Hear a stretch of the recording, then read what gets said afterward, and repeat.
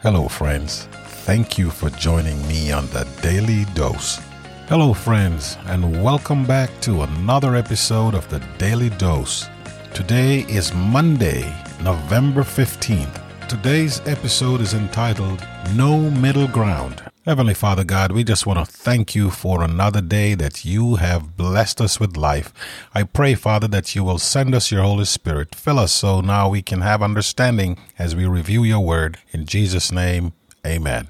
All through the Bible, we are presented with one of two choices. Two options are presented here for us. Let us read the following text.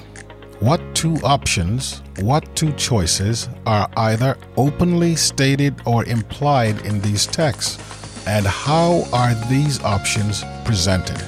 John 3:16 says, "For God so loved the world, that he gave his only begotten Son, that whosoever believeth in him should not perish, but have everlasting life." Romans 6:23 says, "For the wages of sin is death, but the gift of God is eternal life in Christ Jesus our Lord." Genesis chapter 7, verses 22 and 23.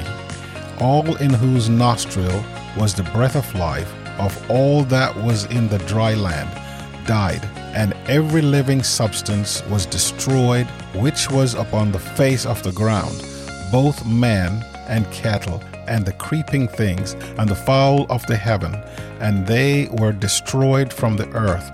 And Noah only remained alive, and they that were with him in the ark. Romans 8, verse 6 says, "To be carnally minded is death, but to be spiritually minded is life and peace." 1 John 5:12 says, "He that has the Son has life, and he that has not the Son of God has not life."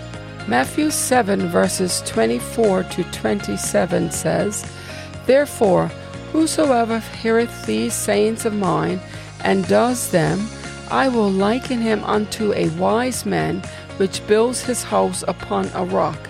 And the rain descended, and the floods came, and the wind blew, and beat upon that house, and it fell not, for it was founded upon a rock.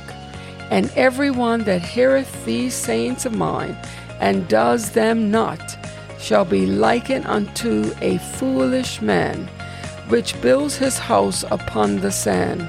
And the rains descended, and the floods came, and the wind blew, and beat upon the house, and it fell, and great was the fall of it." In the end, there is no middle ground for us human beings. Before the great controversy is completely over, sin, Satan, evil, disobedience, and rebellion will be eradicated. After that happens, each one of us individually will either have the life, the eternal life that God originally had planned for us all to have before the creation of the world, or face eternal death, that is, everlasting destruction from the presence of the Lord and from the glory of his power. 2 Thessalonians 1:9. The Bible doesn't appear to present any other options for us. Which fate will be ours? That answer ultimately rests with us. We have the choice before us, life or death. In the context of eternal life or eternal death, why is the biblical truth that hell is not burning and torturing people forever such a comforting truth?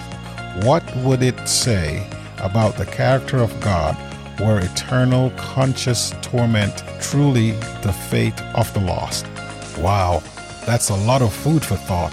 Join me tomorrow when we will do the next episode that's entitled Life and Good, Death and Evil. Father God, we just want to thank you for your word.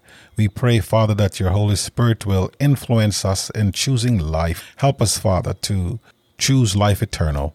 Send your Holy Spirit to be with us now, we pray. In Jesus' name, amen.